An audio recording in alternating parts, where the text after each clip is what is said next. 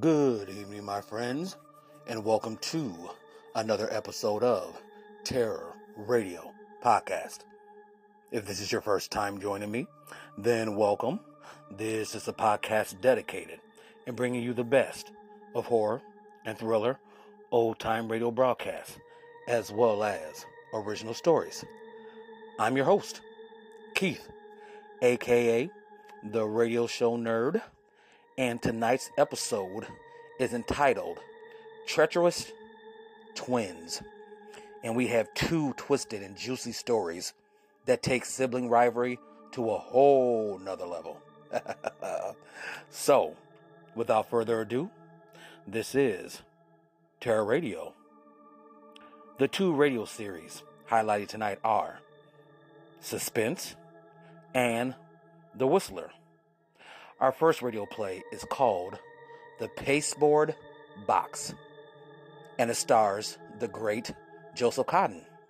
Now, this was first broadcasted on January 17th, 1946 on Suspense.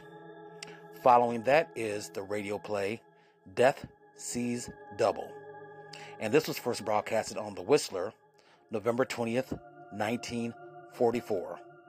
Now, you all know the drill. Sit back, turn down the lights, and listen to The Pasteboard Box, followed by Death Sees Double.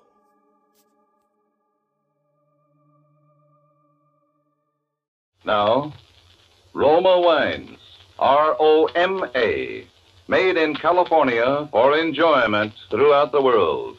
Roma Wines present Suspense. Tonight, Roma Wines bring you Mr. Joseph Cotten as star of The Pasteboard Box, a suspense play produced, edited, and directed for Roma Wines by William Spear.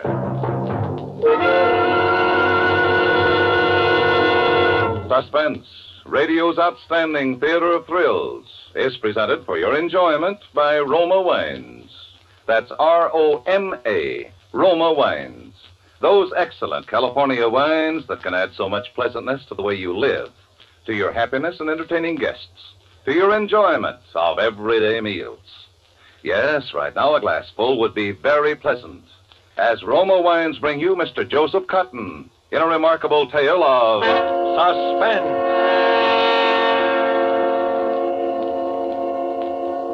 Save it, Walter.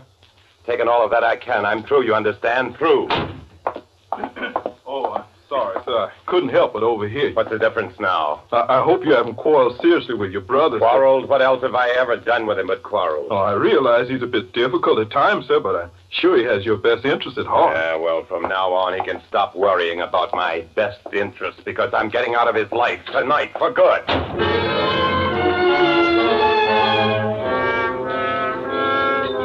Grabbed my hat and coat and rushed out of the house looking wild-eyed and distracted. I caught a taxi right in front of the door and told him to go to the 23rd Street ferry. On the ferry, I stood by the stern rail. I walked up and down, puffing hard on a cigarette, looking out into the fog and acting nervous and jumpy. I leaned against the rail and bowed my head down on my arms. 2 or 3 people standing around out there began to look at me. Then, when we were about a third of the way out in the stream, I took off my coat, had my name and address written with indelible ink on the label, and my hat that had my initials stamped in gold on the sweatband, and laid them down on the deck, and climbed up on the rail, and jumped.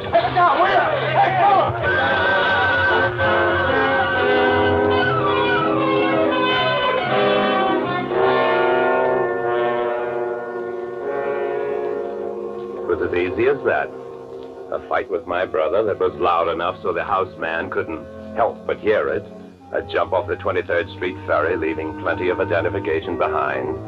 An easy swim back to shore where I had planted my dry clothes. And a phone call to the news to report my own suicide. It was just as easy as that. On Friday afternoon, I waited across the street until I saw Williams, the houseman, leaving for his usual weekend. And then I let myself in the front door and walked back to the study. Come in, Williams. I thought you'd gone. Walter. Jack. What's the matter, Walter? You look as though you'd seen a ghost. Jack, well, haven't you seen the papers? I thought you were dead. Yeah, I changed my mind. Jack, how could you? How could you have done such a thing? I didn't. I just went swimming, that's all. Don't tell anyone I'm here. Yes? This is Mr. Parcell. Yes, I told you once it was broken. Well, I'm sure I don't know. I know certainly I didn't break it. Yes, it's still in the box. Well, I'll send you the pieces if you like. Well, that's a little late, I'm afraid. Well, it doesn't matter anyway. It's the principle of the thing. Besides, I'm going out of town. Yes. Yes, I suppose there'll be someone here to receive it. All right. Silly. Goldfish bowl. What? Oh, you know, I ordered a larger one, and it arrived this morning, all smashed up, and they were arguing about sending me a new one. There it is in that big square box. You can see for yourself it's smashed. That's certainly like you, Walter. At the last minute, you worrying about a $2 goldfish bowl. What do you mean, the last minute? Well, you just said over the phone you were going out of town. Yes? What's the idea? Well, Jack, I was terribly upset when I heard that, I thought... I'll bet. Where are you going? Well, I hadn't quite made up my mind. I just wanted to get away. Taking quite a lot of luggage for just a little trip out of town, aren't you, Walter? Clearing the papers out of your desk, too, huh? Well, I simply thought I could get a little work done while I was away. Or were you thinking of staying away for a while because somebody might ask questions about why I jumped in the river and the answers might make you look like a heel? Why, of course not. Such an idea never entered my head. You always were yellow. You'd run away from anything. Jack, that's quite enough. That's right. Those are the truest words you ever spoke. And I wouldn't bother about packing luggage anymore if I were you. What? Why not? Because where you're going, you won't need any luggage. What do you mean?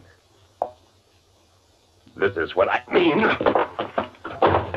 Jack, don't, you're choking, you're choking.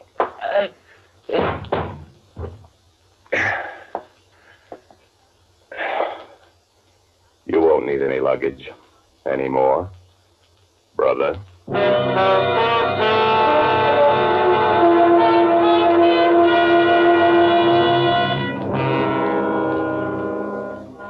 It's like Cain felt about Abel, I suppose. There he was, lying on the floor, looking as though it was me lying there, only it wasn't. It was him, and I was glad. It's a funny thing about twins, being one yourself.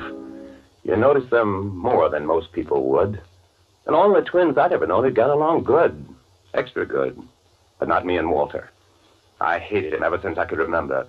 I hated him because the old man was about the only one who could tell us apart. And it was Walter he always called to him, not me. I hated him for what he got and what I didn't. I hated him because he was always good and I was bad. I hated him because the old man left everything he had to him, and it wasn't hay either. And because I couldn't do anything about it on account of that forgery rap I'd taken. And I hated him for the way he'd taken care of me since I got out of jail and thrown it in my face every chance he got. I hated him for all those things and a lot more. And I was dead. And I'd killed him. And I was glad. You don't believe me? Brother, I felt great. I went over to the mirror and combed my hair over to the left side like his, and I locked the study door and went upstairs to the bathroom and shaved off my mustache. He was clean shaven. Went back in the bedroom and put on one of his suits. And when I got through and stood in front of the big full-length bedroom mirror, I looked the spit-in image of him. No one in the world could have told that I wasn't Walter Parcell.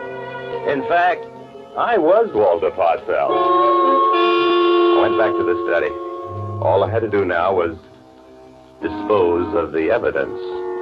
But first, I couldn't resist looking around. It was mine now. All mine. Those stupid fish he had all over the place in glass tanks, the books he never read, and all the rest of it. In his desk was a list of all the bonds and securities and the number of his safe deposit box and the combination to the safe and the bank book, all nice and neat. And on the desk was a picture of Helen Winters, the little vixen he was engaged to. And I made a mental note that I'd at least have to call her before I left town. It looked funny if I didn't. I might even do more than call her. Well, it was no use stalling any longer. It had to be done. I got the body over my shoulder and carried it upstairs and put it in the bathtub. I locked the bathroom door from the inside. Then I got to work.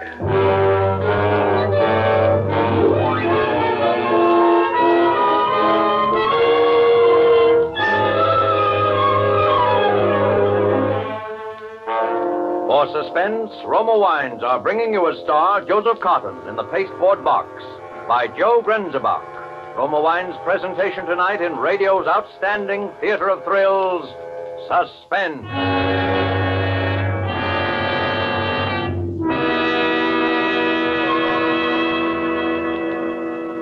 Between the acts of Suspense, this is Truman Bradley for Roma Wines. Here's a simple secret about entertaining that has won compliments for many a hostess. The next time you have dinner guests, keep them pleasantly occupied during that hour before the meal by serving Roma California Sherry. Serving Roma Sherry before dinner has become a friendly American custom. Yes, glorious golden amber Roma Sherry with tempting fragrance and intriguing nut-like taste is the perfect first call for dinner. And you'll find Roma Sherry equally pleasing with a tasty evening snack, a delightful wine to serve anytime. Roma Sherry, like all Roma wine, is a true natural wine, crushed from choicest grapes, grown in California's finest vineyards, then unhurriedly guided to taste perfection by Roma's ancient winemaking skill, bottled at the winery for unvarying goodness. Delight your family, your guests, with delicious Roma Sherry, now selling at the lowest prices in years. Insist on Roma, R-O-M-A, for uniformly high quality at low cost. Remember, more Americans enjoy Roma than any other wine.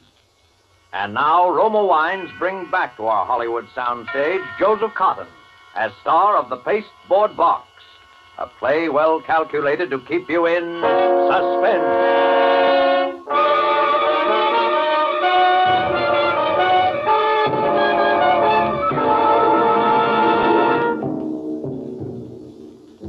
It was early morning before I was able to leave the house. I walked to the nearest subway with a suitcase, a heavy suitcase, because it was also weighted down inside with old furnace grates and sash weights. I got off the subway at Dyckman Street and took the Dyckman Street ferry to Jersey.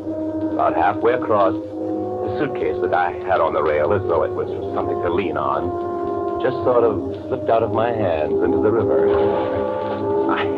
I looked mad and then foolish, and the people that saw it snickered behind their hands. Well, that was that.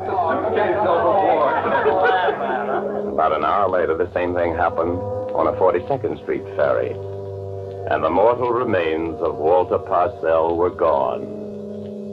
All but his head. At first, I hadn't known what to do with that head. It wouldn't fit into either of the suitcases, no matter what I did. And then I thought of that box. That big pasteboard box with the goldfish bowl had come in. It was still sitting there in the corner of the desk. I weighted it and wrapped up the outside in the paper it had come in and started out again. The 14th Street ferry this time. I had it balanced up there on the rail just like I'd had the others, and then... Hey, look out! Hey, it's all right, mister. I got it. I let go. Oh, I've got it. What? What's the matter? I thought you dropped it. Oh, no, here it is. Hey, that was close, all right. Another second and it would have been gone for good. Yeah. It's been gone for good, all right. Walking across 14th Street on the way back from the ferry, people were pushing behind me, and the next thing I knew, I was in a department store. I was walking down one of the aisles just to keep moving and not to attract attention when it hit me right between the eyes. There was another box, a box just like mine. It was sitting up there on one of the counters, and next to it was an old guy looking at some bow ties. I walked over and put my box on the counter next to his, and I pretended I was waiting for a clerk. Then, after a couple of minutes, I pretended to change my mind. I picked up the box, his box, of course, and started for the door. Say, I say there. I say, sir, you've taken my box. Oh, what do you mean, your box? Let go of me. But it is. It's my box. You left yours there on the counter. Oh, you crazy. Let go, I tell you. What's the trouble here? Why, this man's got my package and won't give it back. Oh, shoplifter, eh? No, it's not that. He left a package of his own there, but he insists that mine is his. What's in it? A parchment lampshade. I bought it in your furniture department just now. The girl would confirm that. I see. All right, what's in yours?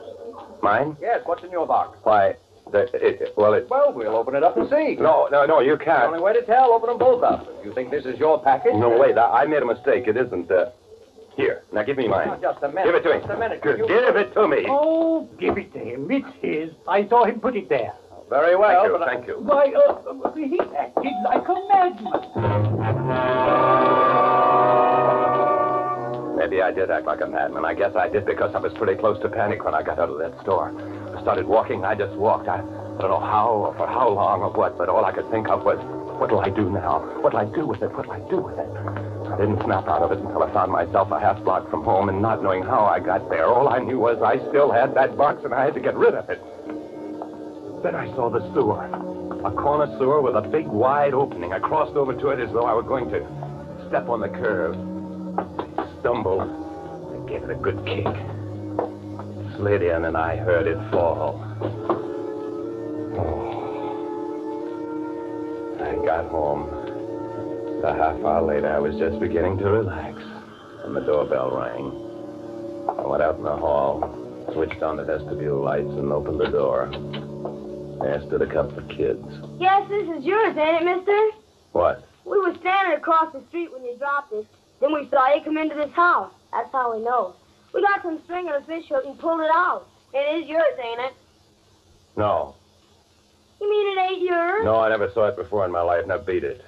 Oh, then we can open it, huh, Johnny? Wait, no. I don't know. Maybe we ought to take it to the cops. Here, you give that to me. Give it to me. But you said... I made a mistake. I didn't recognize it. Now give it to me. Beat it. Well, aren't you glad to get it back? Huh? Oh, sure. Here. Thanks. Gee, $5. There must be diamonds in that box.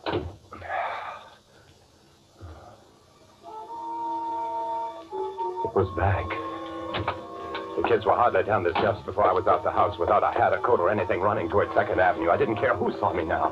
Didn't dare stop for a taxi. I had to keep running. I couldn't stop for a second. I kept on running up 2nd Avenue to 59th Street, going out onto the bridge. I was still running, and I didn't stop until I got nearly to the middle. And then I threw it. Out over the railing as far as I could. I watched it arc down and saw the plate splash in the darkness as it hit the water and a couple of 100 feet below. It was gone.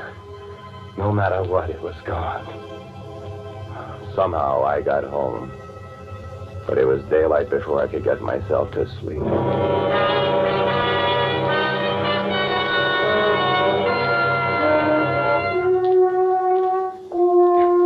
Monday morning, I felt better. Got up fairly early and went down to study and make my plans. Seeing the picture of Helen Winters on the disc reminded me I ought to call her. If Walter left town without even calling the girl he was supposed to marry, it would look so good.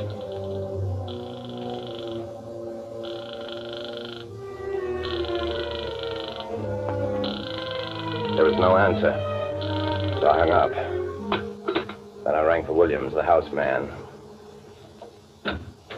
Yes, sir? Oh, Williams, I'm sorry to tell you this, but I'm going to have to let you go. Oh, I'm sorry to hear it, sir. If it's anything I've done. Quite the contrary. I've found our association most pleasant, but the death of my brother has been quite a shock, of course. Of course, sir. I'm going away. I don't know how long I shall be gone, or when I shall be back, or if I shall come back here at all. So I thought it was best this way. Yes, sir. When will you be leaving, sir? Within a few days. There's no hurry, but I wanted you to be able to make your own plans. I'm making arrangements this afternoon to sell the house and the furniture. And the associations here are painful, you understand. I understand, sir. My brother Jack had his faults, of course. We all do. I know how you feel, sir. But after all, Williams, he was my brother. Yes, sir. Blood is thicker than water. You're so right, Williams.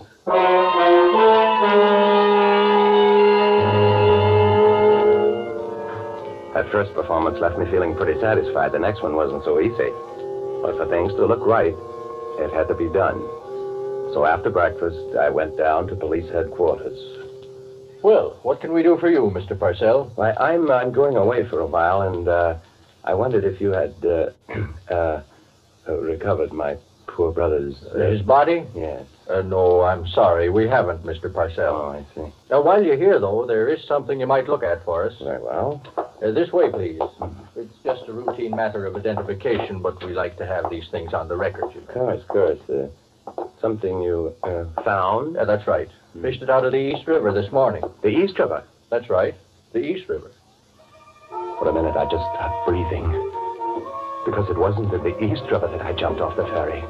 That was on the other side of the island. The East River was where I'd thrown it. And then I was all right again because I saw what he had. A pair of trousers.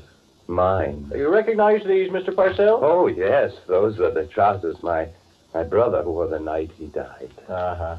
Probably kicked him off and tried to swim to shore. Yeah, well, thanks, Mr. Parcell. That's all we need. Very well, but you said the East River, and it was the North River where poor Jack... Oh, carried down by the current and around by the tide. Caught in the propeller of a ship, maybe. Funny things happen in the waters around this island, Mr. Parcell. Yes. Yes, I imagine they do.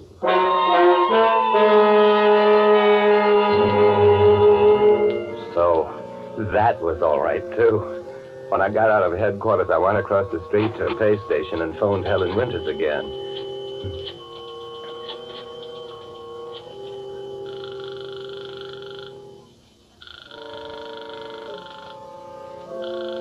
There was no answer. I hung up.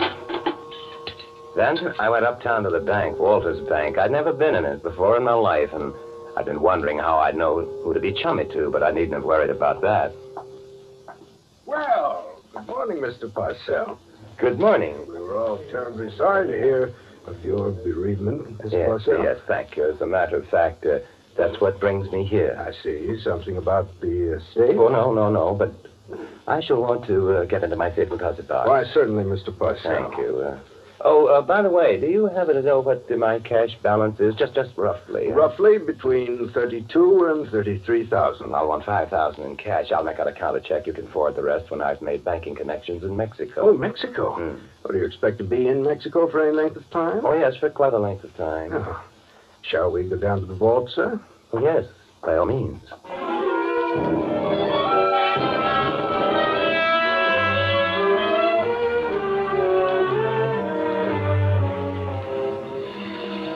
When I got out of the bank, it was raining, but I didn't care. I liked it. I was walking on air anyway, and I decided to walk home that way. It's nearly 30 blocks, and I was soaking wet when I got there, but what's a little rain to a guy with $100,000 in his pocket? The front door wasn't locked. In I went, and I hung up my hat and coat in the hall and was wondering whether to have a nice hot bath before calling Helen Winters. And when I saw it, the box, that horrible pasteboard box that had come back. For a second, I thought my mind had gone. But there it was, sitting on the desk. Wet and soggy, and the limp paper peeling off as though it had been fished out of the river just that minute. And then I remembered I hadn't seen it sink. And what the cop had said about tides and currents. And then the doorbell rang. I rushed to the window. There was a police car outside. For the moment, I thought of grabbing up the box and running, escaping out of the back somehow, and then I knew that wasn't any use. It didn't matter. It was some sort of a police plan. It didn't matter anyway, and if it wasn't, if it was just another one of those terrible coincidences, there was still time. Whatever they wanted, I could bluff it through, and there'd still be time. I pulled myself together and went out and opened the door.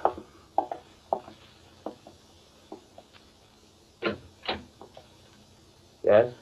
We're from headquarters. Yes. You're Walter Purcell? Walter Parcell. They thought I was Walter Parcell. They didn't even know he was dead. That was all right. There was still time. I said, are you Walter Purcell? Yes, I'm Walter Parcell. You know a young woman named Helen Winters? Oh, Helen Winters, of course. She's my fiancée. Then I'm afraid you're going to have to come along with us, Mr. Purcell. With you? Why? Helen Winters has been murdered. And I might as well tell you now that anything you say will be used against you. The evidence is pretty conclusive. That you murdered her. I didn't. I couldn't. We found her this morning in the coroner report. She was killed Friday night. You were seen entering the place that night, and you were seen leaving. A gun that we traced to you was found in an ash can a block away. Now, what do you expect us to believe, Mr. Parcell? Wait a minute. There's a mistake. There's been a terrible mistake. I'm not Walter Parcell. I'm his brother. I'm his brother, Jack. The one who committed suicide? Yes. Only I didn't. I changed my mind. I swam back to shore. I came back here, and I found Walter. He was dead. He killed himself. And now I know why. Don't you see? Because he murdered the girl. You didn't report it. Where's the body? The body? Yes, the body. No, that's it. Now, look. Everyone knew I quarreled with Walter, and so I thought they'd pin it on me. I thought they'd say I killed him. So I disposed of the body. Then I took his place. We're twins, don't you see? Mr. Parcell, I've been in this business a long time, and I've heard some beauties. But I never had a man ask me to believe one like that. It's true. I swear it's true. All right, then where's the body? I threw it in the river with the weight. I thought so. Come on. Now, wait a minute. Come on. I can prove it. I can prove it. Yeah, how? Because I've still got his head. His head? That would prove it, wouldn't it? Or wouldn't it? It certainly would. Come on. I'll show you. Here in that box, see? I'd open it. Sure. I threw it in the river, and it got back here somehow. It's still wet, see? That doesn't look like anybody's head to me, Mr. Parcell. To me, it looks like just an ordinary goldfish bowl.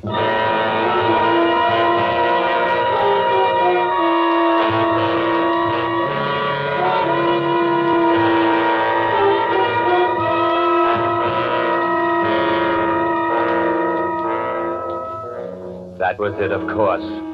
The goldfish bowl he'd been arguing about on the telephone when I came back and found him packing up, running away, because he'd murdered his girlfriend. So, I don't know where Walter is now in those swirling tides and currents, but I know one thing.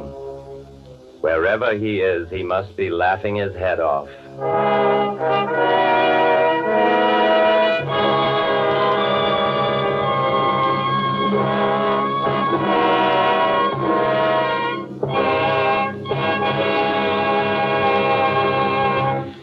Suspense. Presented by Roma Wines. R-O-M-A. Made in California for enjoyment throughout the world.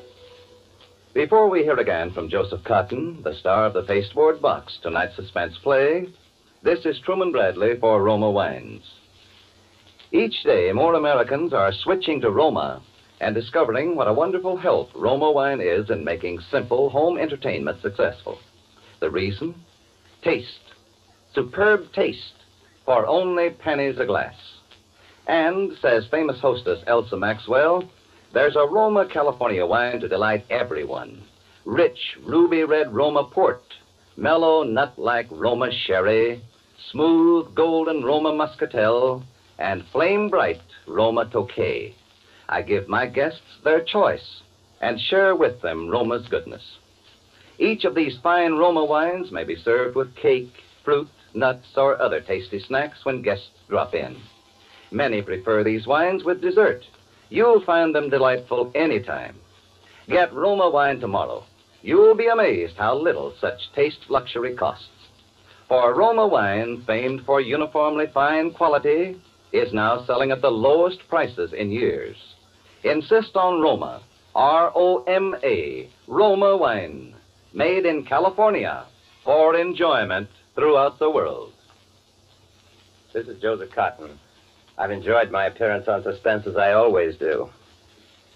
Next Thursday, a unique actress whom all of us here in Hollywood love and admire, as you do, will be the leading lady on Suspense, Dame May Whitty. Miss Whitty will appear as a kindly lady whose advertisement requesting genteel part-time employment involves her in a predicament which threatens first her freedom and then her very life. I'm sure we'll all want to make it a point to listen. And by the way, if you feel that the character I played tonight was a little, what shall we say, extreme, please forgive me. I've never played twins before, and I guess I just lost my hand. Joseph Cotton appeared through the courtesy of David O. Selznick, in whose production Duel in the Sun he will soon be seen. Next Thursday, same time, Roma Wines will bring you Dame May Whitty as star of Suspense, radio's outstanding theater of thrills. Produced by William Spear for the Roma Wine Company of Fresno, California.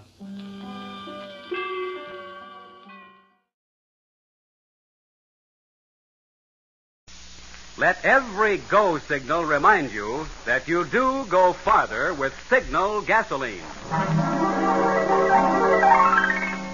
The Signal Oil Program.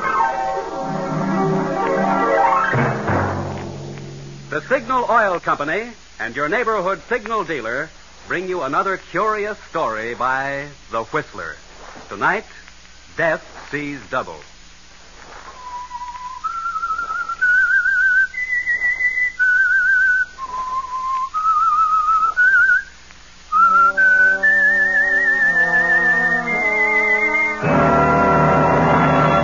I am the Whistler, and I know many things, for I walk by night. I know many strange tales, many secrets hidden in the hearts of men and women who have stepped into the shadows. Presently I'll tell you of nameless terrors of which they dare not speak.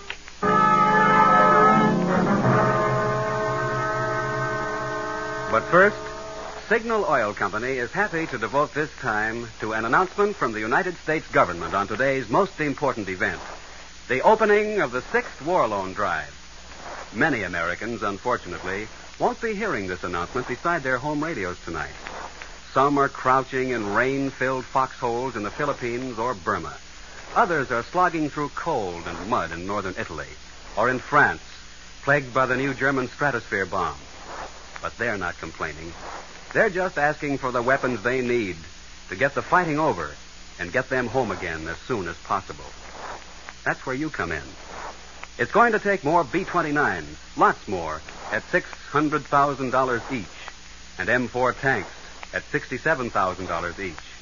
Yes, millions and millions more dollars. But you're not being asked to give your dollars.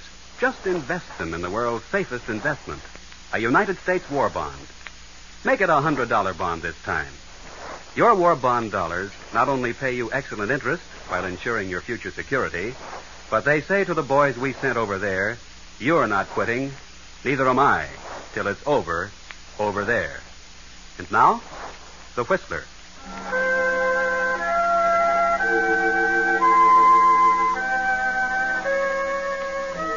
You've heard of identical twins, haven't you? Yes. You don't run across them very often, but once in a while you'll find two people who look so much alike that even their own parents can't tell them apart. And that can lead to all sorts of complications. There's one case I have in mind especially, the case of Mona and Martha Spencer, identical twin sisters. They were exactly alike. Their friends couldn't tell them apart. Their mother and father, before they died, had trouble distinguishing between them. After their parents' death, they were alone in the world. Two devoted, loving sisters. At least that's what everyone thought. Two loving sisters, beautiful, popular, surrounded by admirers. Then along came Bill Everett, handsome, successful, the catch of the season, as they say. And Mona caught him. Yes, they became engaged, and Mona bought out the stores for her trousseau. And one night, she and Martha stood in Mona's room, admiring the beautiful dresses and lingerie she had purchased. And this dress, and this robe, and... What's the matter, Martha? Oh, nothing. I think they're beautiful, all of them. Especially this dress. I wonder how I'd look in it. Well, you'd look lovely, dear, the same as I will. Why don't you try it on? You mean it? Well, of course.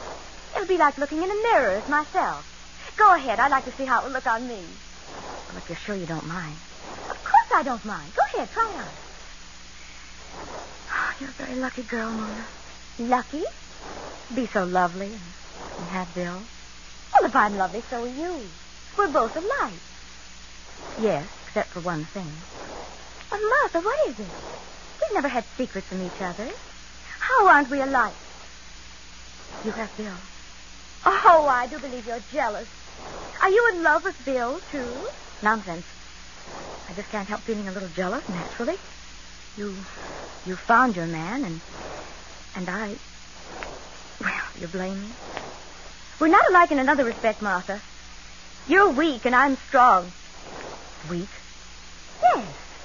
I found my man, as you put it, because I made up my mind to find him. You should do the same. Darling, what's happened to all your boyfriends? You've been staying home so much lately. Well, I just haven't felt like going out, that's all. Martha, sometimes I don't understand you. You're so moody lately. Oh, that's probably Bill. Run down and let him in like a good girl. I'll be dressed in a minute. All right.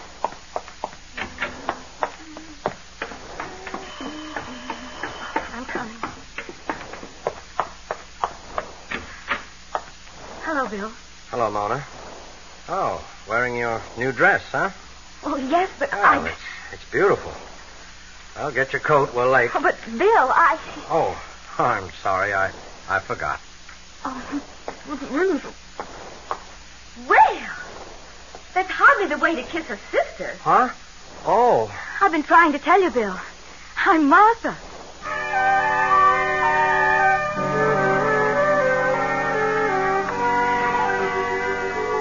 Poor Bill can't tell his fiancée from her sister. Yes.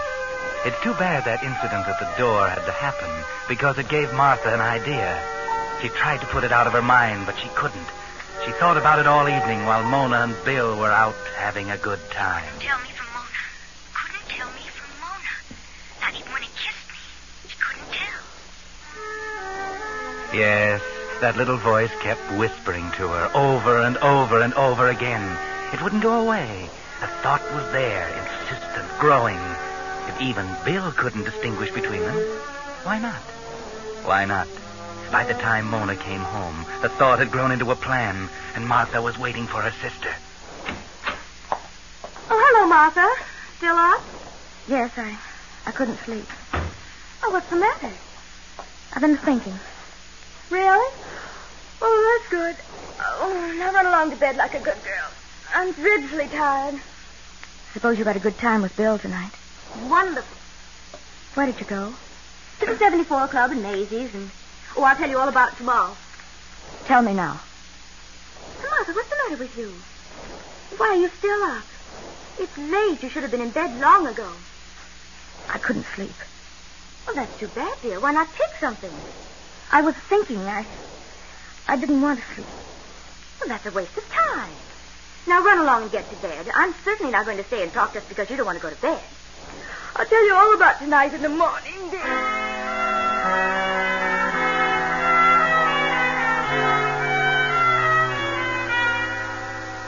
Mona goes on about the absorbing business of getting ready for bed, but Martha stays in her room, sitting, watching her, and through her mind go the details of the plan, carefully, minutely. She watches her sister's beauty preparations with a stoic look on her face, but with hatred burning and growing inside her. Then Mona is ready. She climbs into bed and prepares to turn out the light. Run along, Martha. I'm going to bed. I want to talk.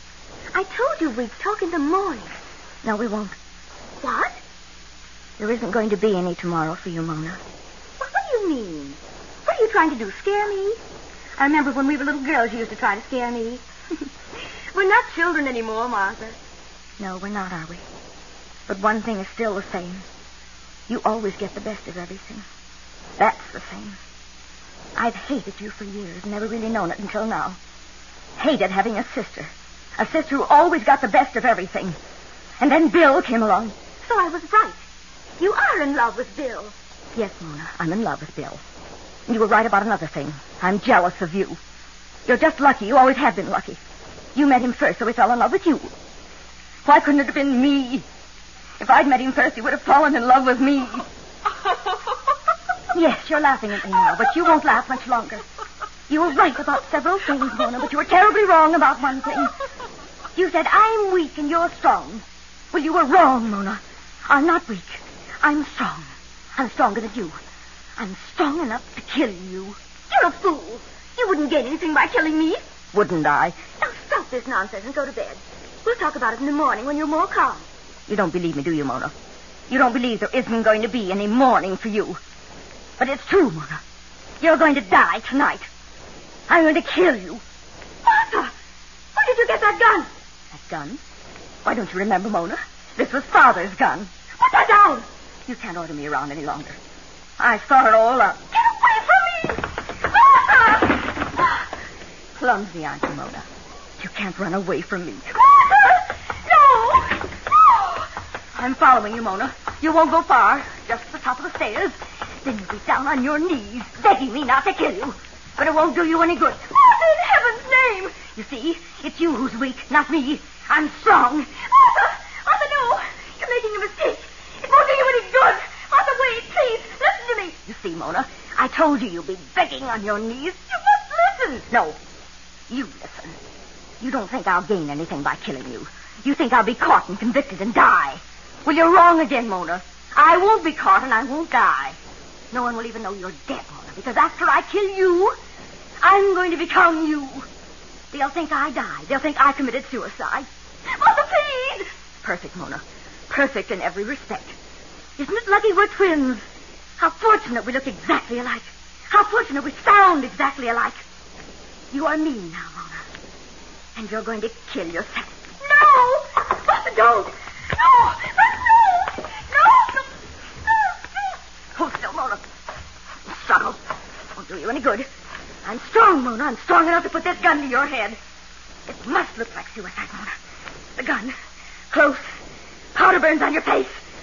Hold still, Mona, while I pull the trigger.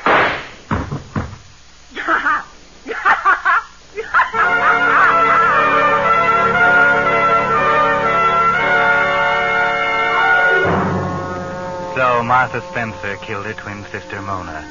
Then, carrying out her plan, she immediately assumed Mona's identity. She changed into Mona's dress, arranged the gun in Mona's hand, took Mona's engagement ring and diamond clip, dressed Mona in one of her robes, and put her dinner ring on Mona's finger. Oh, yes, it was perfect. Perfect in every detail. What could the police suspect when not even Bill Everett could tell Mona and Martha apart? Hello? Police department? I think you better come to 437 Oak Street right away. My sister just committed suicide. What? Oh, yes, I'm Mona Spencer.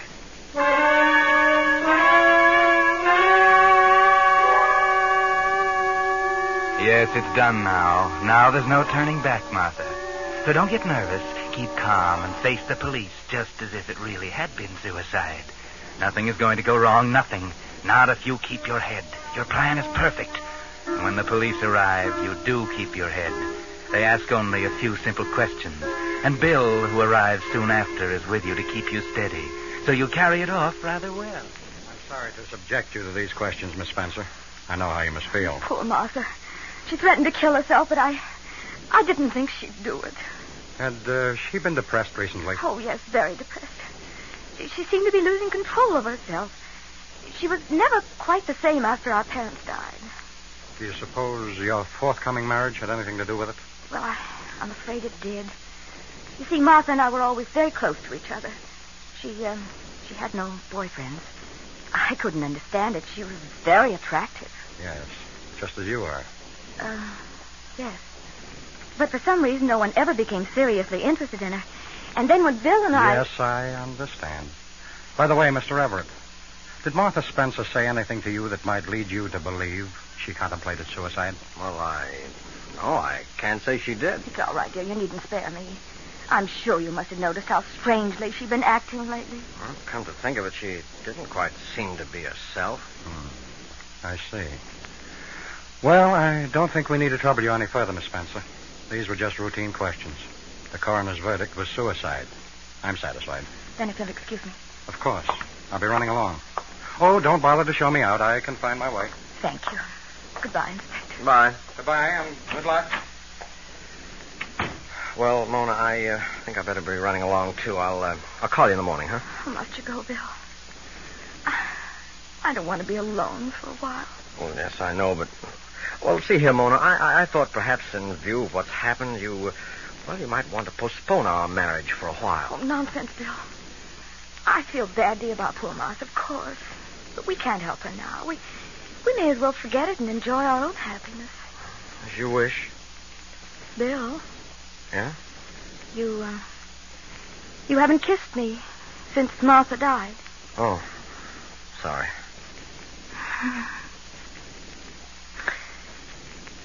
I love you, Bill.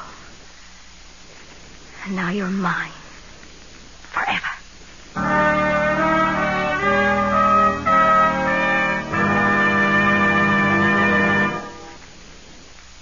You are listening to The Whistler, brought to you by your friend, the Signal Oil Company, marketers of famous Signal gasoline, your best buy today.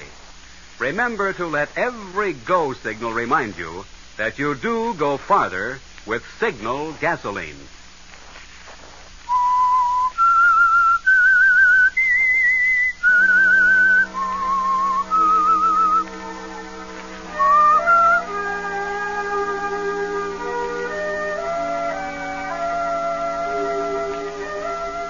Well, several weeks went by.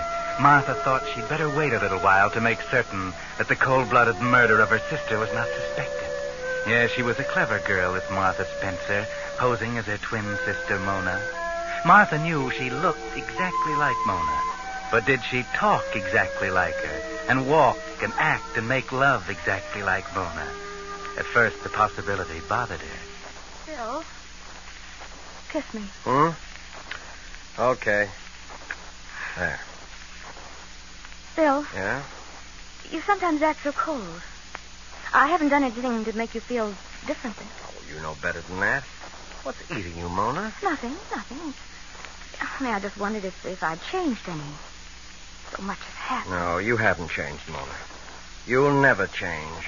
Never in this world.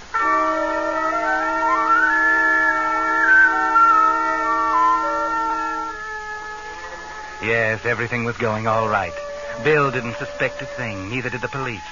And after a few weeks, Martha felt secure. Bill didn't act as she had expected him to act.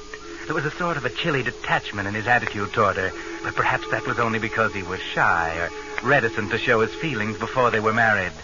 So the thing to do was to hurry up the marriage. Bill, why should we wait? Why don't we go ahead and get married? Right away. Okay, I suppose we might as well get it over with. That's a fine way to talk about our marriage. Okay, so we'll get married. We'll drive out to Raleigh tomorrow and get the license. Raleigh? Yes. Why drive way out to a little town like that to get it? Well, you know why as well as I do.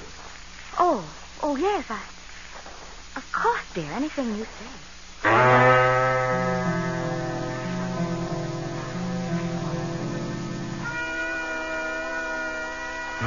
That's strange, isn't it, Martha?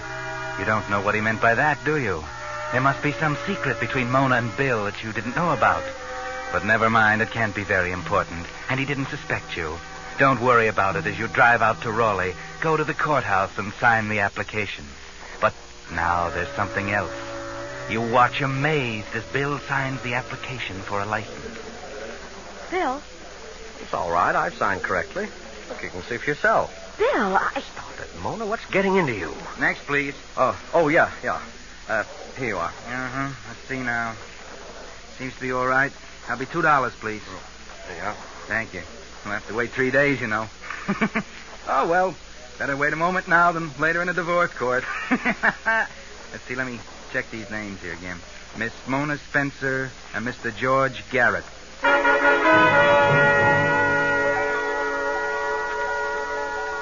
There was something wrong, something terribly wrong. Why did Bill sign the license George Garrett? A cold chill clutched at Martha's heart, but she didn't say anything to him. On the way home, he suggested that they celebrate the occasion by going out that evening to a little roadhouse up in the mountains. She accepted, of course, and told him she'd be ready at 7. She left his car and went up the steps of her home. Yes, her home now, all hers. She opened the front door. And as she closed it, something on the stairs caught her attention. Oh! She looked at the top of the stairs. There was nothing there. She shrugged her shoulders and walked up. Just her imagination. Or was it? She paused at the top and looked at the rug. This was where she had killed Mona. She could almost see her, hear her. Martha, no, you're making a mistake. It won't do you any good. Martha, wait, listen to me. Stop it, you fool! Yes, stop it, Martha. You're beginning to hear things. She went to her room, Mona's room. It was good to be alone, to enjoy Mona's trousseau. All those wonderful things. She slid open the closet door. Such beautiful dresses. Which one should she wear tonight? She tried to concentrate, sat down at the mirror, and there was her reflection. Mona's reflection. Oh, now isn't that a shame? Breaking that beautiful mirror and that fine bottle of perfume. She got up and paced the floor. She simply couldn't get it out of her mind. Why? Why did Bill sign his name George Garrett? And why do Mona's words keep coming back to her? You're making a mistake. It won't do you any good. Martha, wait. Listen to me. I won't think about it. I won't.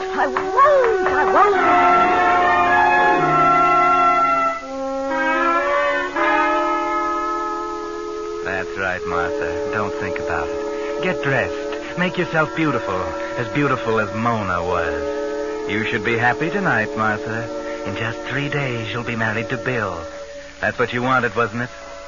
Well, then, be happy. Enjoy yourself tonight with Bill. Bill, Yeah? what's the matter? Matter? Nothing. Why? You've been so quiet. You've hardly spoken a word since we started. Oh, I'm sorry. Beautiful night, isn't it? That's no good, Bill. Something's wrong. What is it? Now, look, Mona, I don't remember that part of the bargain was catering to your whims. Bargain? Oh, never mind. Bill, there's something I don't understand. Yeah, what? About the name you signed on the marriage license. It's okay, I told you once. I signed my right name. Your right name? You saw it yourself. For heaven's sakes, Mona, will you cut it out? Yes, of course, Bill. I'm sorry. Sorry. That's a hot one. Bill, Yeah? you don't love me, do you? Oh, why go into that? Because I want to know. Okay. I love you. Do you have to keep hammering at me? Sorry, Bill. Please don't shout at me. Bill, Well, what is it now? where are we going? I told you once, to a little roadhouse. Well, I don't seem to recognize this road. Where are we? Oh, we're up in the mountains. We'll be at the top soon. Bill, You have to talk, Mona. Aren't you satisfied? You've had your own way. What more do you want? I want to know why you don't love me. I do love you. I'm crazy about you. Now leave me alone, will you? I'm not a fool, Bill. I want the truth. Oh, you do? Well, just be patient, Mona. We're almost there. Almost where? At the top. Yeah. Just around this curve.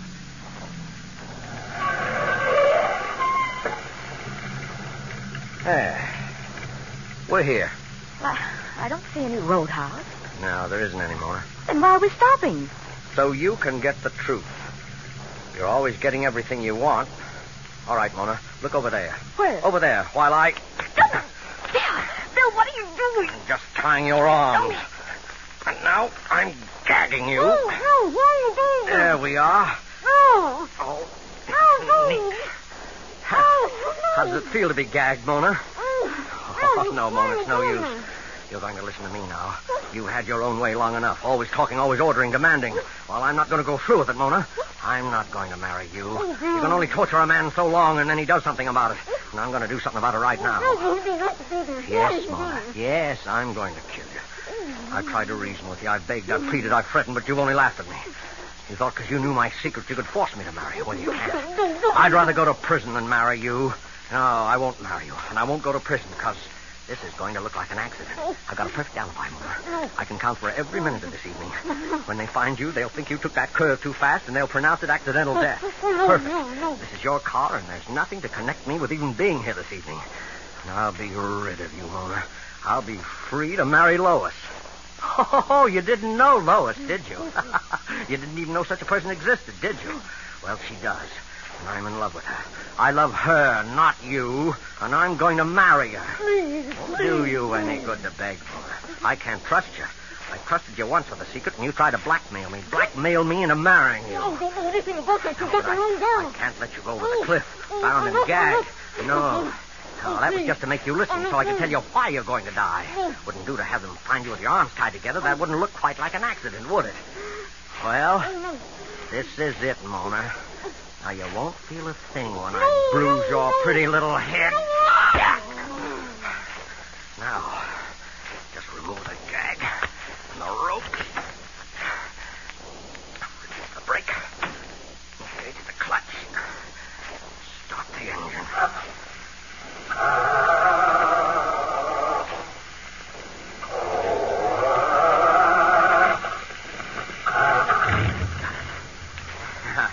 Goodbye, Mona. Pleasant dreams.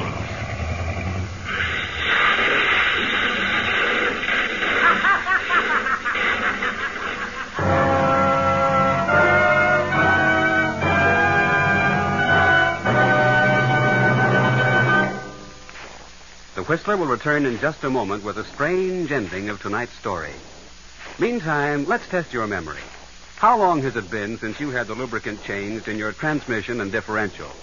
That's an important question, because the tremendous pressure under which the gears in most modern cars operate gradually pulverizes tiny metal particles and turns even the best lubricant into a grinding, harmful abrasive.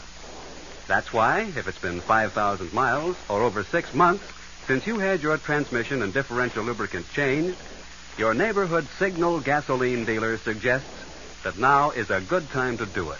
Now, when you bring your car in to have its Signal safety chart lubricated for winter protection. Your Signal dealer has the equipment to thoroughly flush out the old, worn-out lubricant. And his Signal safety chart shows the exact type of scientific high-pressure gear lubricant prescribed by the maker of your car. It's just another part of your neighborhood Signal gasoline dealer's complete, conscientious service to help your car go farther. And now, back to the Whistler.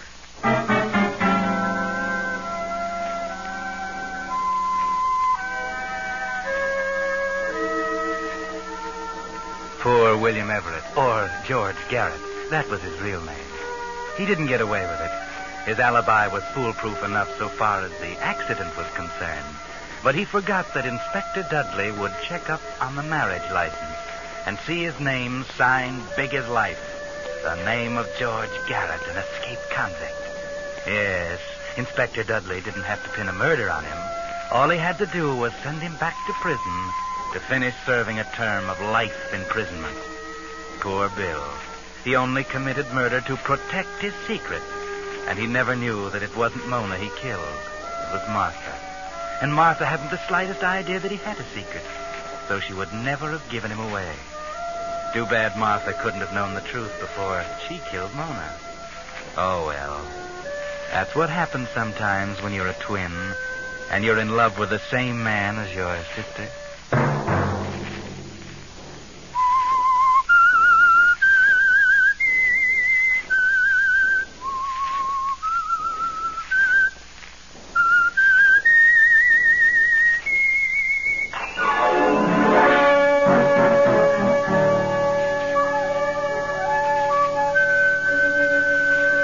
Next Monday at 9 o'clock, the Signal Oil program will bring you another strange tale by the Whistler. The Signal Oil program is broadcast for your entertainment by the Signal Oil Company, marketers of Signal's famous Go Farther gasoline and motor oil, and by your neighborhood Signal Oil dealer. who is at your service daily to keep your car running for the duration. The Signal Oil program, produced and directed by George W. Allen, with story by Ralph Rose and music by Wilbur Hatch, is transmitted to our troops overseas by the Armed Forces Radio Service. Bob Anderson speaking for your friend, the Signal Oil Company, and suggesting once again that you let every go signal remind you that you do go farther with Signal gasoline. This is CBS, the Columbia Broadcasting System.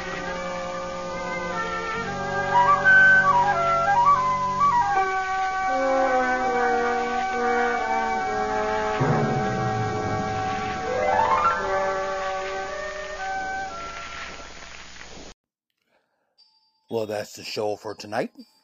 I want to thank you all for listening. And remember, you can find me on Facebook at facebook.com/terror1970, or you can find me on Instagram at Radio Show Nerd. I also have a YouTube channel, Terror Radio. Please check it out. Subscribe, like, and share the videos. It will be highly appreciated. Again, this is your host, Keith, better known as the Radio Show Nerd, signing off.